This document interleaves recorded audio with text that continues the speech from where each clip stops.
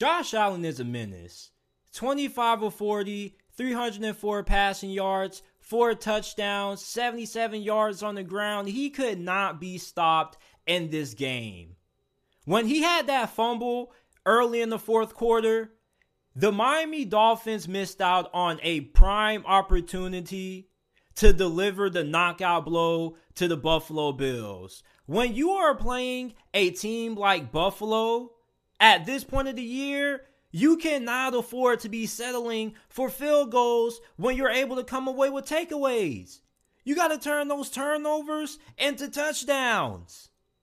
The Dolphins, though, found their offense finally in this ball game. They finally realized, hey, we have a really good group of running backs. Last week in their loss against the Los Angeles Chargers, their running backs only had 16 total carries. The week before that against San Francisco, only 8. Raheem Mostert tonight had 17 carries for 136 rushing yards. Moving forward, you got to make sure that he is one of the main focal points of your offense. This offense, at times, can be a little too predictable. You know it's either going to go to Jalen Waddle or Tyreek Hill. Do a better job at switching it up. Get Mike Gesicki more involved. I know I'm not a head coach or anything, but when you spread the football around, it makes your offense difficult or way more difficult to defend compared to when you only build it around 2 players. The Miami Dolphins have a really good football team. You're paying these guys a lot of money. You would like to get them more involved. Cedric Wilson, you signed him in free agency, and he hasn't really did diddly squat this year. Plus, he was dropping passes tonight. Tua played really well in this game. As a matter of fact, this is probably the best game that he's played over the last 3 games. He had 234 passing yards, 2 touchdowns, and no interceptions. Some of his receivers tonight, though, let him down. There were a good amount of drop passes by these Dolphins receivers, which could have costed them some opportunities of furthering their lead.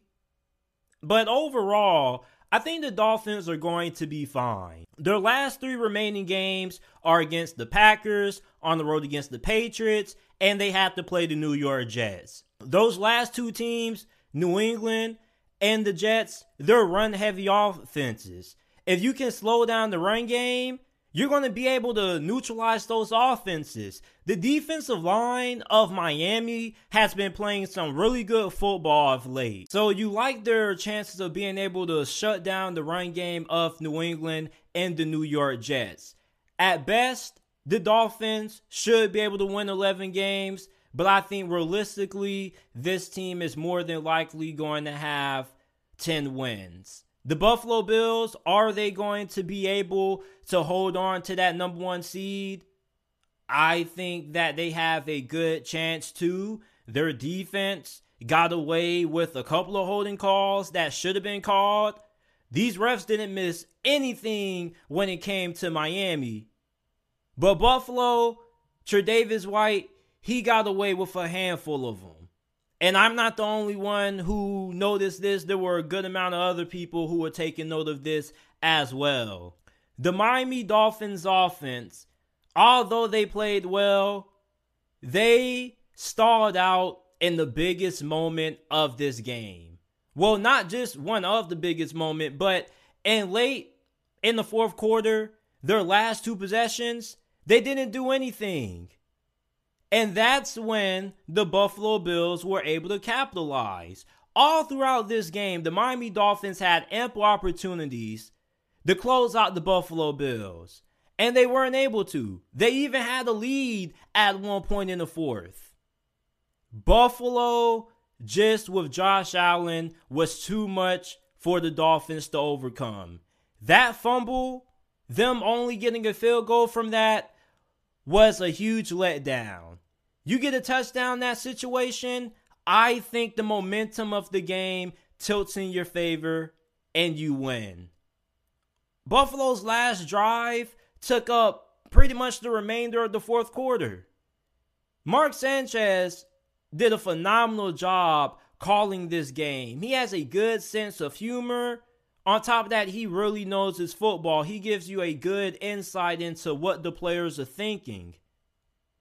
I do disagree with his opinion that the Buffalo Bills should have just went ahead and won the game. Instead, Devin Singletary decided to fall down. He didn't pick up the first down, but it ended up being 3rd and 1. I agree with that decision. Yes, it would have been good to go ahead and get the touchdown, but do you really want to go ahead and leave this Dolphins offense with Jalen Waddle and Tyreek Hill a little bit of time on the clock? I don't know about that. It's just way too much speed to want to defend. And yeah, Buffalo has a really good defense, but you'd rather not have to deal with that situation if you don't have to. You'd rather take your chances and just go ahead and kick the field goal. It was an easy field goal. If he would have missed that field goal, I promise you he would have been gone right after the game. He had to. No way he could have missed a chip shot from that distance. The Buffalo Bills right now are looking like the best team in the AFC.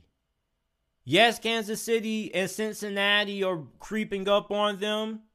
This defense is really good. Yeah, this Dolphins offense did get going. Late in the game, the Buffalo Bills defense prevailed. And that was the difference in this game versus the last game when these two teams met up. Earlier in the season, it was the Dolphins defense who ended up coming up big and making the big stops and winning the ball game for the Dolphins. This go around, the defense made 2 big stops late. The Dolphins offense couldn't move the ball. They got the ball back to Josh Allen and company, and they went ahead and sealed the deal.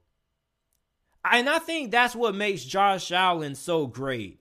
We talk about his athleticism, his ability to escape outside the pocket and turn nothing into something.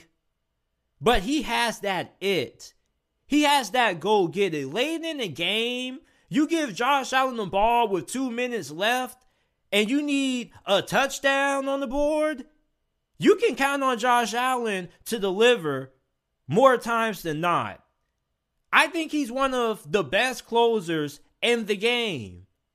We don't really talk about it all that much, but within the next couple of years, the older he gets and the older you and I get, we're going to start realizing just how good Josh Allen is in the 2 minutes of ball games when you need to win. I was really impressed the last drive that Buffalo had in this ball game.